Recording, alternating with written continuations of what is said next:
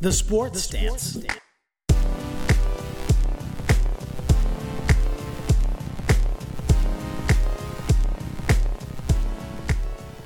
Hey everyone, and welcome to The Sports Dance. My name is Greg, and tonight, I'm feeling like a star. You can't stop my shine.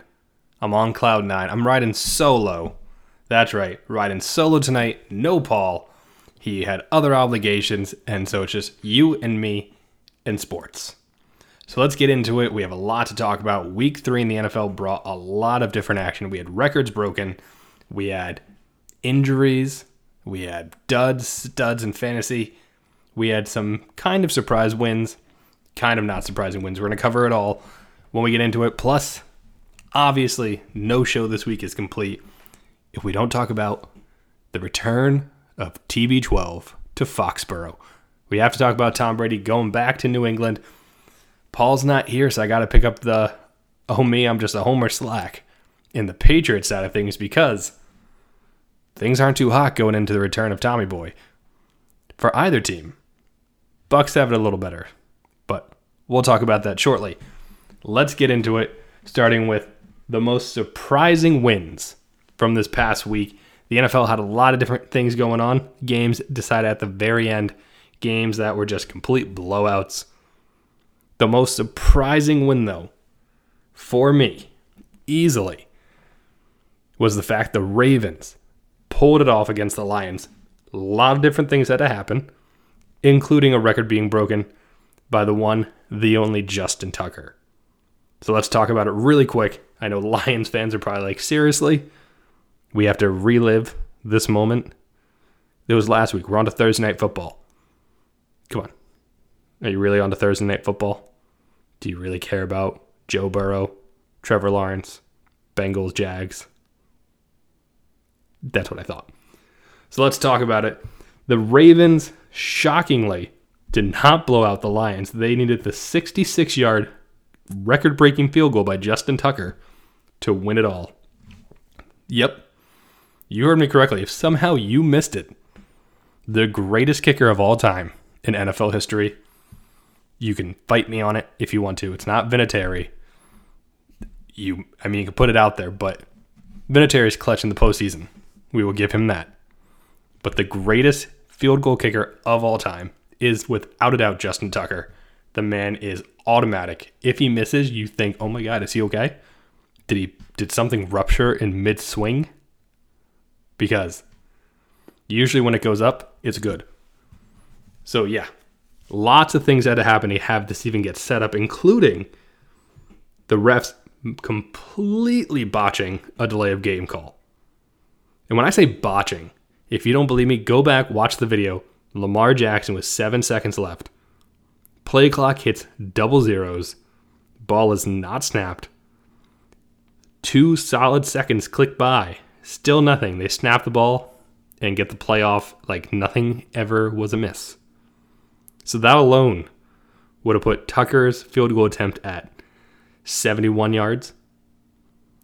Like, that would have been impossible because when he did send that ball flying through the air, it hit the crossbar, popped up in the air, and went in to be good. He doinked it in, didn't doink out. He's not the Bears.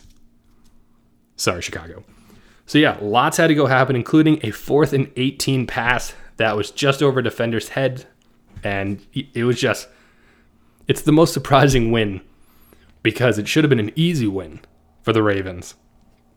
Instead, the Ravens are playing heart attack football the first 3 weeks of the season between their loss to the Raiders, their eking out a win against the Chiefs, and now eking out a win against the Lions. So that was definitely a surprise because of everything that had to happen for them to win that game. But moving on, I did get some of Paul's picks for these things, so I'm going to go over them as well. Paul's biggest shocking win, obviously, was the Chargers. If you've listened to the show, you know Paul is a big Patty Mahomes fan. He loves him some Patty. He loves Andy Reid and the Chiefs, despite being a Patriots fan and everything that's gone on with them the past few years. He just knows how good Patrick Mahomes is and has been. The Chiefs, in all our minds, was this unstoppable force, and if you got in the way, you were just going to get slaughtered. Not wrong, usually. This year, though, quite the change in the first 3 weeks of the AFC West. The Chiefs lost to the Chargers, and when you think about it, the Chargers won 30-24. It was a close game throughout. Usually those games, the Chargers somehow, some way lose. But instead, the Chargers rallied to beat the Chiefs. Mahomes threw 2 interceptions. By the way, this is all despite Edwards-Helaire actually running the ball like an actual NFL running back. He had 100 yards. They still lost. So it's super shocking that this even happened to them, because how? They lost the turnovers. They lost the game. Luckily, Andy Reid ended up having to go to the hospital, but it was for dehydration. He sounds like he's in good spirits. But in general, things are very odd in Chiefs Kingdom. Now, even as an Eagles fan, they get a break this week against an Eagles team that looked ugly against the Cowboys. Like, it was not pretty at all. So we'll see how that goes. I mean, we'll truly find out if the Chiefs are reeling here or if they can get back and start treading some water again. Because if they lose in Philly, Chiefs fans may have to start worrying. Like, it might not be something you're comfortable with talking about. So we'll see. But anyway, besides that, so that was Paul's pick. Moving on to the most surprising loss of this week. I went with, obviously, the opposite of what Paul's surprise win was. I went with the Chiefs losing. It was shocking, like I said. Makes no sense. You think coming off that win, or that loss against the Ravens, close primetime game, they would have been coming into this game going, we just want to annihilate the Chargers, reestablish that we are the team in the AFC West and the AFC. Because, yeah, the Chargers are one of those teams that people think can be up there wild card race now. It's them and the Raiders and the Broncos. Yeah, that one is shocking also. Granted, the first 3 opponents for the Broncos are combined 0-9. So we do have to factor that in. It's not like the Broncos are facing world beaters here. They are facing literal piles of garbage. That's what they're facing. But yeah, the Chiefs, definitely the most surprising loss in my book. Paul came out with the Steelers. And again, that makes complete sense. The Steelers came out week 1 against the Bills, shut them down. And if you've seen what the Bills have done the past 2 weeks, you go, how? How did the Steelers do it? What happened to that week 1 Steelers team? Because they have disappeared. They lost to now the Cincinnati Bengals, and I get it, Joe Burrow's not bad. They have a decent wide receiving core. But, oh my goodness. And again, like I said, it's not just because of the Bengals. But Big Ben looks ancient. Like, Tom Brady is 44 and looks like he is young and spry, 38-year-old. And Ben Roethlisberger looks like he's the guy that's like, you came back for another year, you're 44. Like, you would never know. Ben Roethlisberger is about 6 years younger than Brady with how he moves in that pocket. And then also their defense. I know TJ Watt got hurt. He's not playing. It shouldn't make your defense go from dominant to Swiss cheese. Just shouldn't. Shouldn't be how it goes. And that's what's happened. That's what's happened with Pittsburgh. It's weird. It's an anomaly. We're there. That's what's happened. So we'll see. Maybe it's just a weird bump in the road, but Steelers could be a rough season. If it is, though, it might be the year to tank, try to grab a QB that actually could be the heir apparent to Ben Roethlisberger, who will take over most likely next year. So we'll see about that. Next, we're going to move on to the least surprising win from Week 3. And it's got to be the Cleveland Browns.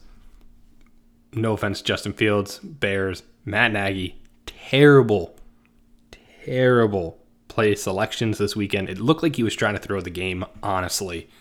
It was like, hey, we don't want Justin Fields out there just yet, so let's make him look not great so we can just revert back to Andy Dalton or Nick Foles the following week and keep Fields off the field as long as we can and healthy as long as possible so we can learn the playbook, all of that stuff, and just really put him out there when he's ready to go. Because he did not look ready to go. And the Browns looked like they were going to eat him alive, and they kind of did. 9 sacks. Myles Garrett had 4.5. He was pulling matrix moves out there, shifting from the very far end of the line to like the middle of the line in one Euro step move. It was, I don't know how he did it.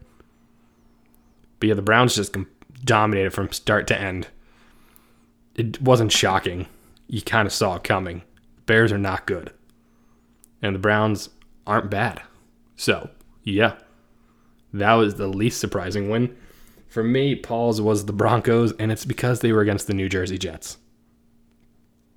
That's literally the reason he gave me. He's not wrong.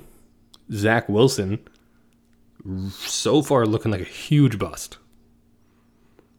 Like, can't make a pass to save his life if he had an open wide receiver staring at him bust. It's not good. It's not pretty in New Jersey. So yeah, that's his least surprising win. I completely agree. He does say, though, he was wrong about Vic Fangio being the first coach fired. It's definitely going to be Matt Nagy. Fangio has the Broncos 3-0, so I'm pretty sure at this point his job is safe. So he's like first to admit everything looks way better in Denver than expected, and the fact that they are 2 games up on the Chiefs just proves that. So those were our least surprising wins. For losses, kind of similar thing. Washington football team losing to the Bills. The Bills are on a mission. After that week 1 loss, they annihilated the Dolphins 35-0, and then they took it to the Washington football team this week and just stomped them. Like, not even close. Just, you know what? We're just going to destroy you. 43-21. Josh Allen had a field day. We'll talk about it in a little bit because got some news. Paul's going to be joining the show in just a few minutes. So sit tight, and he'll be here for Fantasy Duds. Oh, me, I'm just a homer. We got him for the Brady talk. That's really what's important. And then some Major League Baseball wildcard stuff. But that was the least surprising win, or least surprising loss was the Washington football team. Listen, without Fitzpatrick, which I don't think would have made a difference in this game, their defense is not what it was amped up to be at the beginning of this season. I know the Bills are good, but the Washington football team defense has not been anything close to what we expected it to be. So it's kind of disappointing because I thought they were going to be this dominant defensive line, getting sacks galore. Just not the case. Meanwhile, Paul's least surprising loss went to the Colts. You know, one of those teams that you go, all right, well, they are 0-3 now. But basically, it's because Carson Wentz was playing on 2 bad ankles. Not to say that's an excuse, but it does hinder a quarterback. It might hinder your offense completely. So it makes sense. They were also against a Tennessee team that has kind of started to figure things out and pick things back up where they left off last year. Derrick Henry is literally plowing ahead through defenders to lead the charge for the Titans. Julio Jones looking good. Hopefully the A.J. Brown hamstring injury, not too serious. We're going to talk about that also a little bit later. Not this injury itself, but kind of its impact on people. But yeah, those were the least surprising losses and a little bit reason why. So before Paul joins us for Fantasy Studs and Duds, we're going to take a quick break to hear from BetUS. Play ball! BetUS has all your gambling needs. Make sure you check them out today. When you do, use promo code 12ounce. That's 12OZ. BetUS is America's favorite gambling site. That's not me. That's guaranteed what everybody thinks.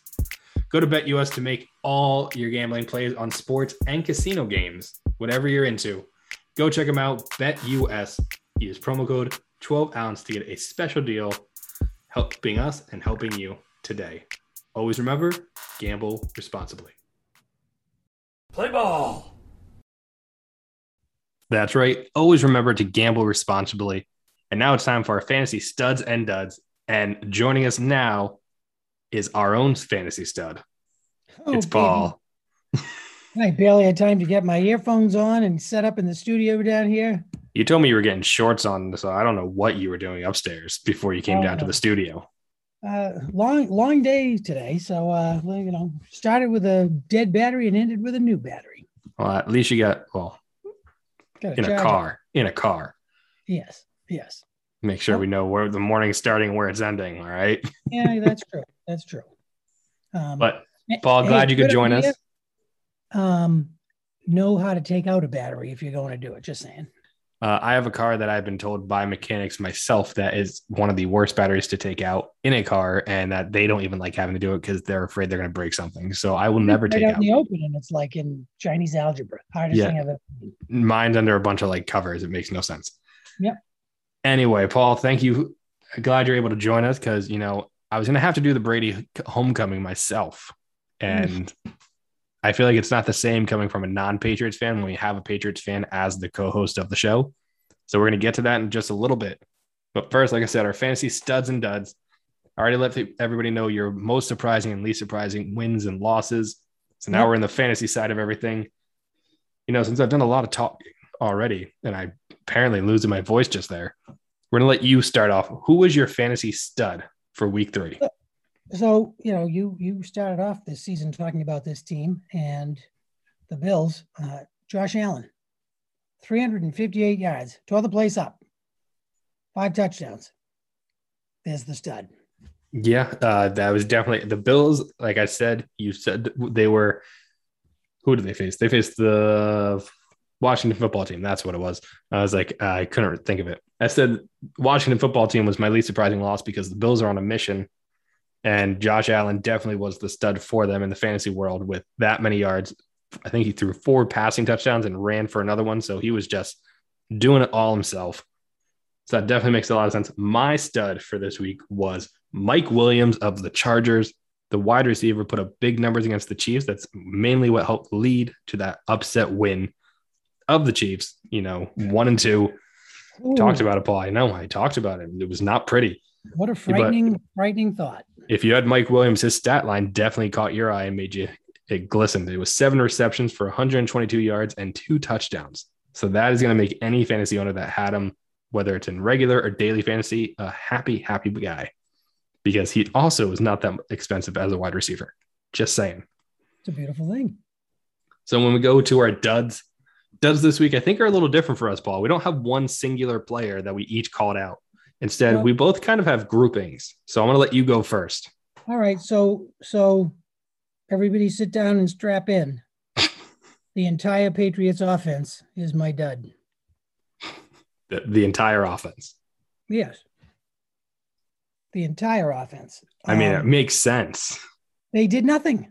Well, they did a lot of bad things. They did not many good things. There was only one bright spot for that team, and that was Kendrick Bourne. But, outside of him, it was garbage. A name you never heard before. And you're probably going to hear again. So with that lackluster performance, the Patriots' leading receiver is a running back. And so far this year, 12 receptions in 3 games. He's the leader. Yeah. You gotta score. Wait a minute, John Madden. The team that gets the most touchdowns wins the game. Yeah, okay. Hello. Can we get some yardage? Yeah, Mac, Mr. Checkdown Jones. Oh, boy. I'm going to talk about that when we get to Homie. Oh, boy. Not good. No, that offense was a bust. When I think, was I correct? I don't know if you have the stats, but was Mac Jones like their top rusher? Yes, Mac Jones was, and he, I know I jotted it down. Yeah, leading rusher with 28 yards. Yeah, that's not good. Is that like a guy that can't catch the ball? Because if you can't rush, if the quarterback at 28 yards, you don't get down the field. Well, not only that, like what was happening in that backfield? I don't get it. I know you said James White was the leading receiver for that team. He's now done for the year. He has the hip injury that broke right before the show. So that's a big blow to them because now who's Mac going to check down to? And also, why is Mac Jones the guy taking off for your team with 6 runs for 28 yards? It makes no sense. It doesn't make any sense. Good Lord, they get him out. They're going to have to take what's his name off. Does he think he's? I was gonna say, does he think he's Cam Newton? Is that his Cam impersonation? Guys, look, I can run too. Apparently, nobody else on the team can. But he really didn't throw. Oh yeah, he did. Wrong team. You ever see a kid in like farm team or whatever they call it, town league soccer, scoring the wrong net? Yeah. It's like throwing 3 interceptions. Well, the funny thing is when you're facing Jameis LASIK eye Winston, who had the only ever 30-30 season with 30 touchdowns and 30 interceptions, you'd expect him to be the guy throwing the interceptions. Mac Jones, not 1, not 2, 3. Not pretty looking. And we're going to talk about why it's really not pretty when you think about the week that's coming up. Oh, baby. But my duds for fantasy this week, very similar. I had a grouping, and it was hamstrings. There was 3 players at least that I know of that went down with hamstring injuries that really hindered people's fantasy football teams if they had them. The first being Thursday Night Football with Christian McCaffrey, who, personal record for him, he made it to week 3. Let's give him a round of applause. He made it to the first quarter of week 3 without getting an injury that took him out for multiple weeks. Number 1 draft pick by lots of people in fantasy football. Went out in the first quarter with a hammy injury, never returned. I think he ended up with a whopping 4 points, which is better than the other 2 injuries that I know of, which was Sterling Shepard for the Giants, who left after like 1 catch and had a hamstring injury. They also had a second guy leave. Darius Slayton got hurt also with a hamstring injury, but the other significant one in fantasy football terms was A.J. Brown of the Titans. No catches. I think he ended up with 0.3 points because I think he rushed at one point for 3 yards, but he had no catches, no yards. Basically put up a goose egg. Also with a hamstring injury, he's week to week. So hamstring injuries definitely made multiple players some duds of this week in the fantasy world. Why do so many hammy injuries happen? Is it stretching? I mean, it's your muscles are doing explosive movements multiple times in a game. So it's just a matter of maybe it's not as stretched out. Maybe it's tight, and maybe you already had a weak hamstring muscle from something else and it just strains. I mean, it happens to sprinters and the guys like that all the time. I think hydration and stretching. I mean, it does play a part. I did also mention about how Andy Reid got rushed to the hospital for dehydration right after their game. Way to take the news off of the loss, Andy. Right. Anyway, so that was our studs and duds in the fantasy world. Moving on, it is time for Oh Me, I'm Just a Homer.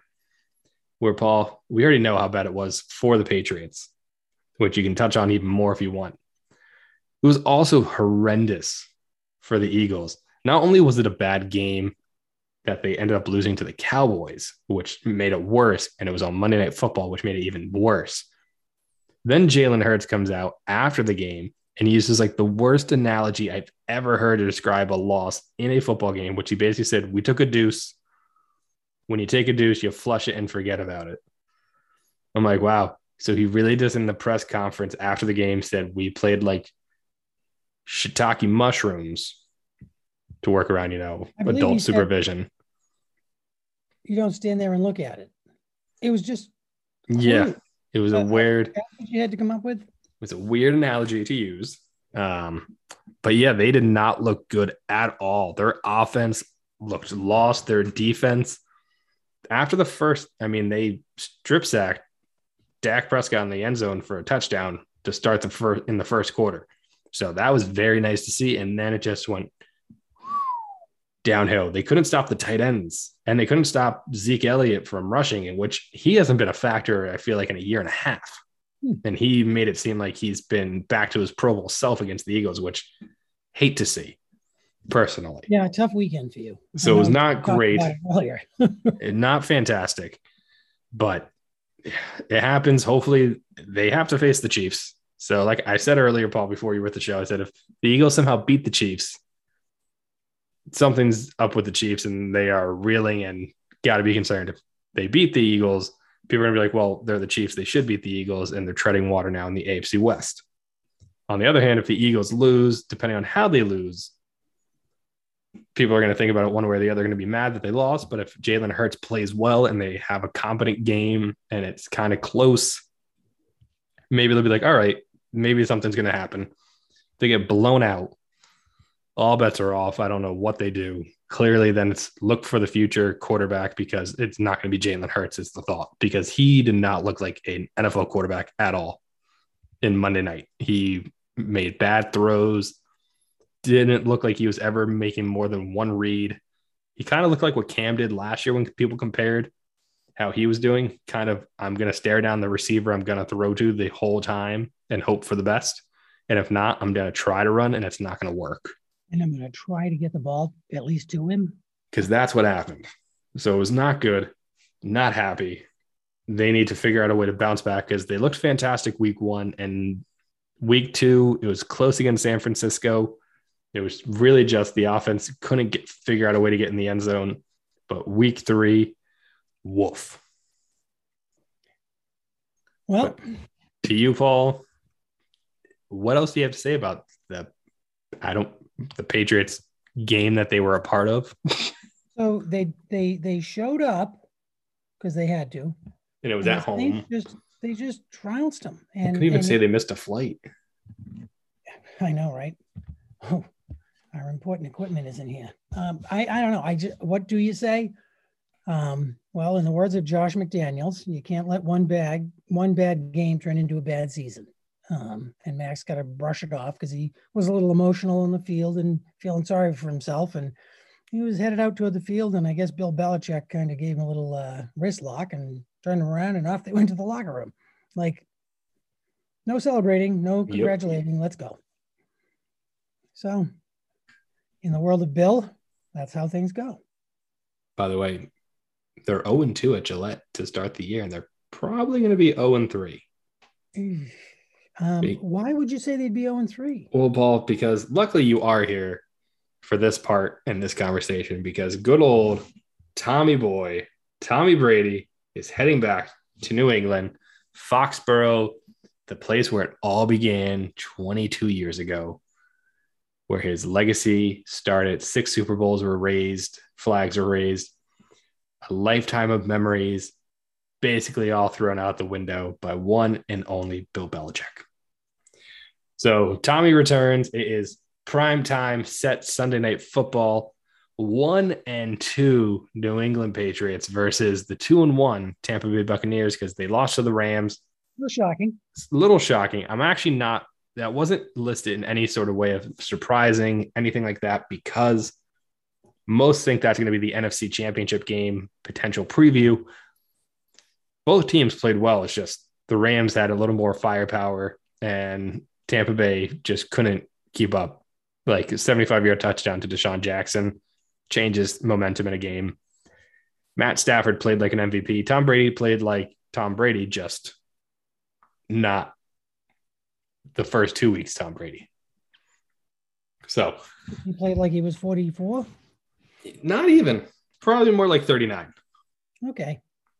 So we have that game happening. So, Paul, I got to ask you, one, how do you feel about Tom Brady returning? How do you think the fans should react to him?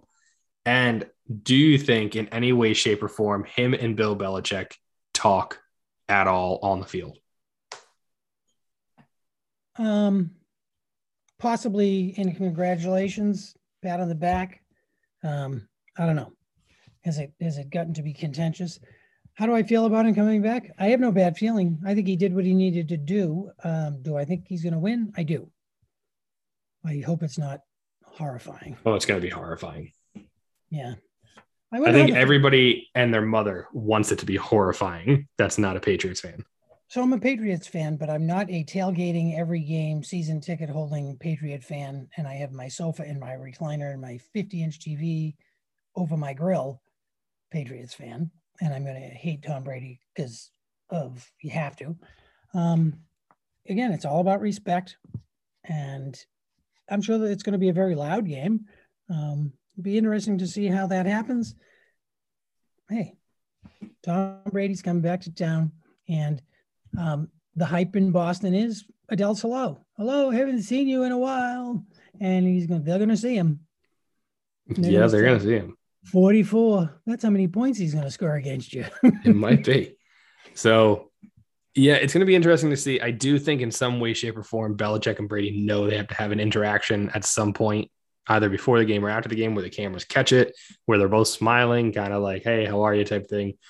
Bill this week did at his press conference Wednesday morning, said, what's going on, everybody? Got any stories this week, with a big smile, and then proceeded to shower Tom Brady with praise, saying, nothing he does surprises me. He's a great player, works hard, takes care of himself. He's talked about playing until 50. If anybody can do it, he probably can. He's had an unbelievable career. There's not enough superlatives and adjectives that compliment him on everything that he's achieved and continued to achieve. It's unbelievably impressive. So Bills get a whole different tune the week of this game, because I think he knows if he comes off defensive and kind of Tom, and he'll do even better. And putting off kind of what Tom did throughout his career and still done, people are going to be like, well, you're just bitter that he won a Super Bowl without you. And they wouldn't be wrong. So I think Belichick knows he kind of has to an extent, kiss the ring of Tom Brady this week, because Brady has earned it. And it's one less story that is going to be getting in his ear all week about this game. Because if he came off any other way outside of positive, there would be a million more questions and a million more stories all about it. Absolutely. He's not going to be part of that contentious. He's just going to be nice and it'll be the game. By the way, I do think they totally planned the Julian Edelman week celebration, like the game, week 3 game. Celebrate Julian Edelman, the forever Patriot, Foxborough forever. I think that was purposely planned the week before the game. I'm actually surprised they didn't do it Sunday Night Football style. I'm kind of surprised. I think it's absolutely strategically placed.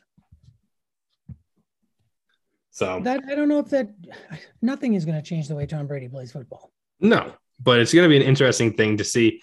I'm curious to see how fans exactly. I feel like it's going to be a mix of boos and cheers once the game starts, and he puts up like 14 straight points against the team, like to start off the game. Quiet them down. I think you might start to hear more boos, but it is weird because depending on how old you are, I feel like there's a lot of Patriots fans that are in that, like, I'll put it at 12 years old up to like 35, 40 range that have basically only ever known Tom Brady as the Patriots quarterback.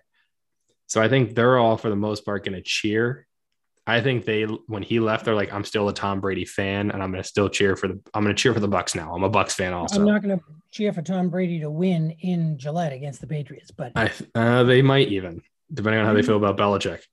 But I think once you hit the 40 plus range, unless you're like a really spiteful sports fan, which I don't really know how many of those there are now. I feel like for the most part, if you're in the 40 plus range, you might be like, I hate Tom Brady, I hope he dies type sports fan in New England. But I think if you're in that 12 to 40 range, for the most part, you're like, I'm a Brady fan, I hope he does well. If he beats us, whatever, we're not going anywhere this year type thing.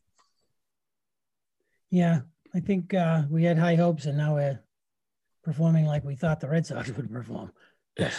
We'll talk about that too. So we'll see. I'm going to be interested to know exactly how this game plays out, because I think it could get ugly really fast. To put it in perspective, we'll go look at the line. The line for it right now is Tampa Bay is only favored by 7 points. And the over-under is 49. So I ask you, Paul, as a Patriots fan, are you taking Tampa Bay are you taking the Tampa Bay to win by more than 7? I am. Yeah, I would too. And over under 49. Do you think this game gets over 49 points scored in it? So to put it in perspective, the Patriots just played the Saints. They lost 28-13. So that game alone put up 41 points. And it was not special. It could be a bloodbath. Well, that's what I mean. I'm going to go with the over, because I think Brady and them put up at least 40 points alone. And I think the Patriots somehow eke out a touchdown and a field goal.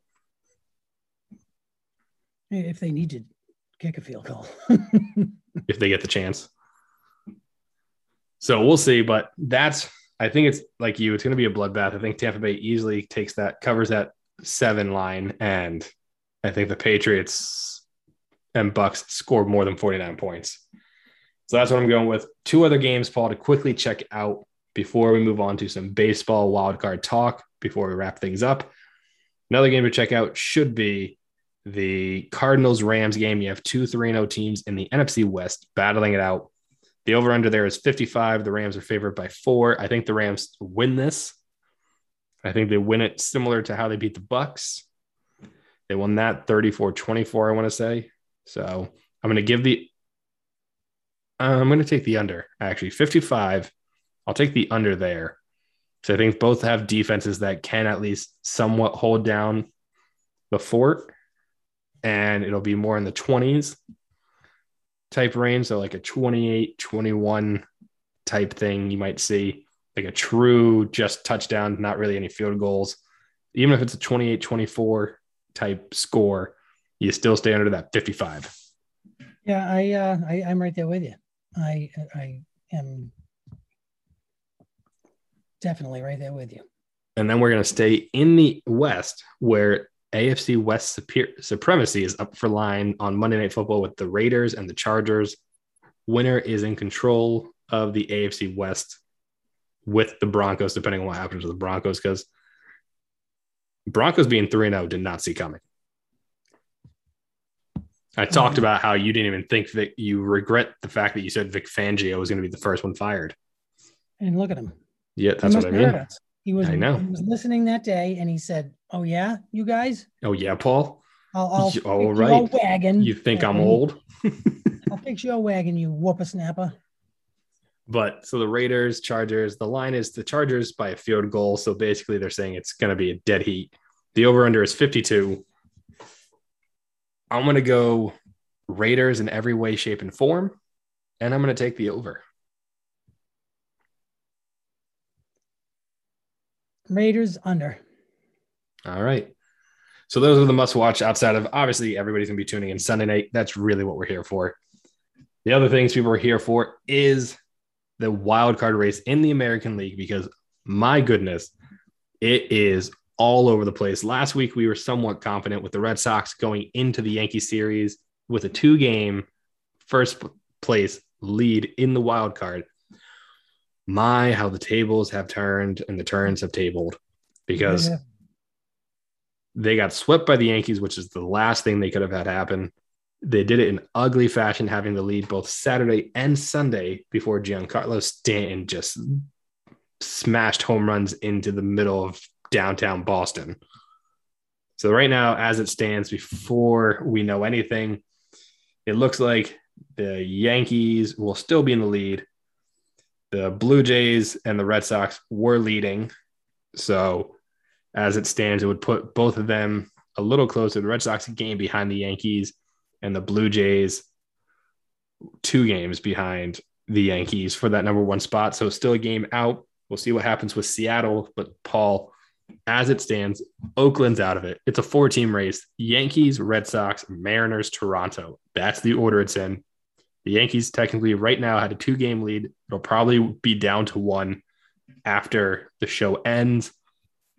So still Yankees 1, Red Sox 2, Seattle's right there, and then Toronto. Who do you think gets these final 2 spots? 4 teams, 2 spots. Who gets them? Take a breath. Breathe. Red Sox and Yankees. Who do you think is the one hosting the game? Do the Red Sox have a better record? No, the Yankees. Against each other, head-to-head, the Red Sox won the series. So if they tie, it would be at Fenway. So what do you think happens? Because there's only, after today, there's 4 games left. And a lot can happen. Yeah. Look at last week. We said we'd probably have a decision, or we'd be just as lost as we were. Yep. Who knows? I mean, I said they can't lay down. They got to play like it's the World Series. So you have Yankees, you have Red Sox. All right. I'm going to say, I don't like saying it.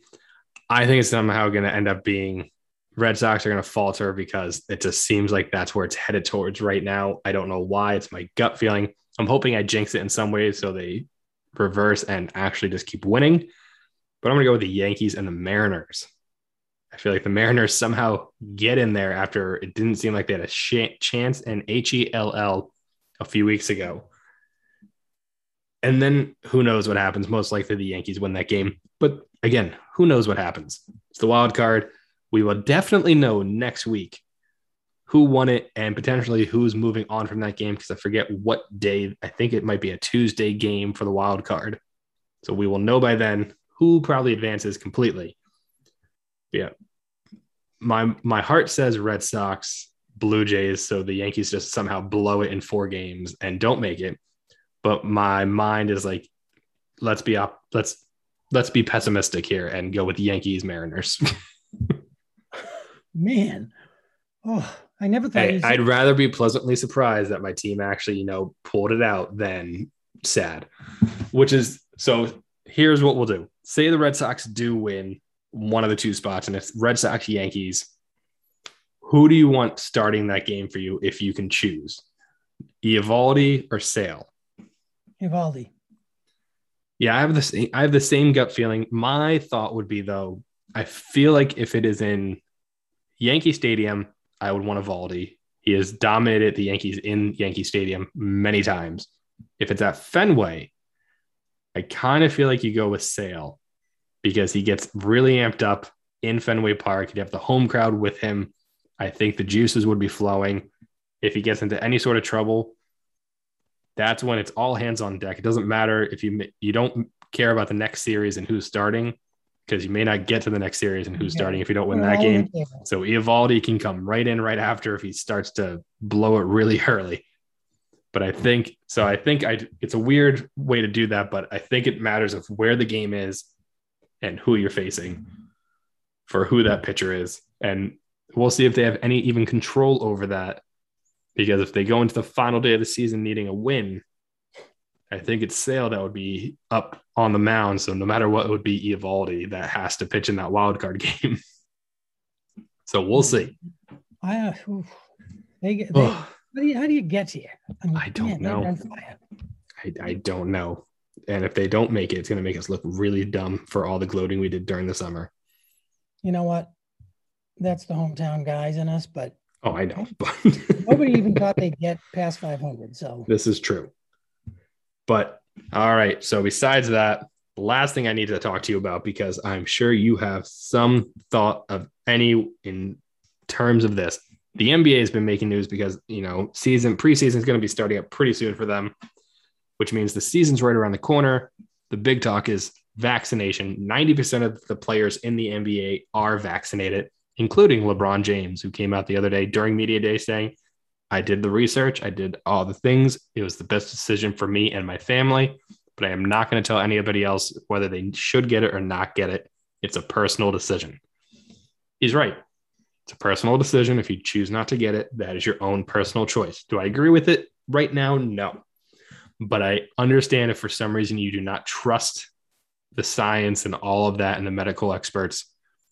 I laughed hysterically the other day at Carson Wentz when he was asked about his ankles and if he was going to be able to play. He did say, you just got to listen to the doctors and follow their advice and do what they say because they know what they're talking about and they know what I need to do to get right.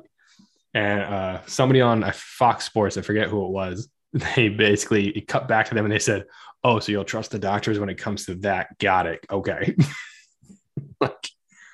But again, your own personal choice. But it leads me to the question of somebody like Kyrie Irving plays in Brooklyn. New York has a mandate that says if you are not vaccinated, you cannot be in arenas, essentially. Like you cannot go in the mandates that are in place. I think if you aren't vaccinated, you have to show a positive, negative test and wear a mask type thing, which if you're an NBA player, you can't do on the court. So Kyrie Irving is not vaccinated. He has come out saying he's not. If he doesn't get vaccinated, he will not be able to play in 41 games of his season. This also includes trips to Toronto and to the Warriors who play in San Francisco, who also have these same mandates in place, which means he would miss multiple, like 40 plus games. That's a lot. It is. So my question is, do you think at some point all these players kind of have to get their hands forced and they have to get the vaccination? Or do you think there is a few guys that go, you know what, I'm making a stand. I don't want to get it. Either cut me, trade me, or something else type thing. Because my guess is if they don't play, they don't get paid. I think the NBA has even come out saying if you're unvaccinated and you can't play, you will not be paid. I think my opinion is get a goddamn vaccination. See, I cleaned that up. You did. Get a gosh darn vaccination because it's ridiculous not to. Can you imagine putting your team in jeopardy of not winning? No, I can't. Well, some people say, well, I researched this. I looked at TikTok and I looked at Facebook and I learned everything I needed to know. And hey, excuse me, do not knock TikTok. I'm not knocking. There's some great dance moves there. Entertainment value. Entertainment value. It blows my mind. It does. I listen to talking heads that don't have a brain between its ears. Yeah. No, I get it. And I understand why some people are, the thought processes go with that. There's a lot of things in our country's past that you can relate back to for certain races and ethnicities that things were kind of targeted against them. So if you do research and you kind of go through the history of things, I can understand the skepticism. I can understand all of that. I understand I can't say understand their viewpoint myself because of where I come from, but I understand why they could potentially feel the way they do or have the reasonings that they have. So that's why I say it's your choice, your decision. Do I agree with it? No. But if that's what you want to do, my only issue is if you're a professional athlete, you chose to play this game, and the only way to play it is to do this, or you lose out on millions upon millions of dollars, you have to make the choice. Is it more important to play the game I love and make the money that helps me live the life I live? Or I guess stick to your morals and your own thoughts. So that's why it's a hard toss-up. I understand why there's people in the world that are like, I'm never doing this at all. Do I get it? No. So I think about this, and you are on this thing called a team. Yes. And you want to succeed together. There are people that believe that somebody, especially like a Kyrie Irving, will end up taking it despite not wanting to, because Kevin Durant and like James Harden will basically say, hey, you need to do this. Like, we did it. We're fine. Like, you need to do it. And again, everybody is different. Everybody has their own adverse effects or no effects at all. But I feel like if you're an athlete with this situation, it's either get the vaccine or get out of the way and go retire, because it's not changing. And put your team in jeopardy. Yeah. I mean, it's not changing. These rules are going to now be in place, at least for the foreseeable future, until we have everything under control with COVID. And then hopefully all the variants. Yeah. And that are pretty darn deadly. Yeah. So we will see what happens there, though. But yes, I wanted to get your thoughts on it because I know obviously earlier in the past year and a half, I kept calm. We've had some strong, you've had over a year of this type of talk. The first 6 months of it, you were pretty passionate. I'm in disbelief that people still don't understand the basic concept of the mask. I know. I don't understand it. And the vaccination. Hey, listen, here's a brand new Ferrari. You don't get any gas. Take the vaccine and live your whole life. I know. Well, like LeBron said, road to titles start with health. So take that as we will. He's not he's not saying you need to go get vaccinated, but if you're a player, if you want a chance at that title, you probably need to make sure that you're vaccinated because you're in a league that kind of mandates it. You are. And it's just how it is. Like I said, whether you're for it or against it, and it's your own choice, yes. But you're hindering a lot of other people and their success with your decision. And again, that's something if you're fine living with, okay. How do you play on a court and not? I know. There's very little contact in the NBA, right? Nobody's sweating and panting. Nope, not at all. But, yep. So that's what I figured I'd ask. So we'll see exactly what happens and keep updated with that as the season gets closer and closer. Paul, I am glad you were able to join us for the back half of the show. Glad I didn't miss it. And everybody else, thanks for tuning in. Make sure to like and subscribe. And also check out all the other great shows on 12 Ounce Sports on stations like Zingo TV on channel 761. If you check it out, use promo code 12 ounce, that's 120Z on Zingo TV. Make sure you check that out again on channel 761 for all the other great shows that 12 Ounce Sports has to offer. My name is Greg. With me, half the time at least today, is Paul. Thanks for listening and catch you next week. Have a good one.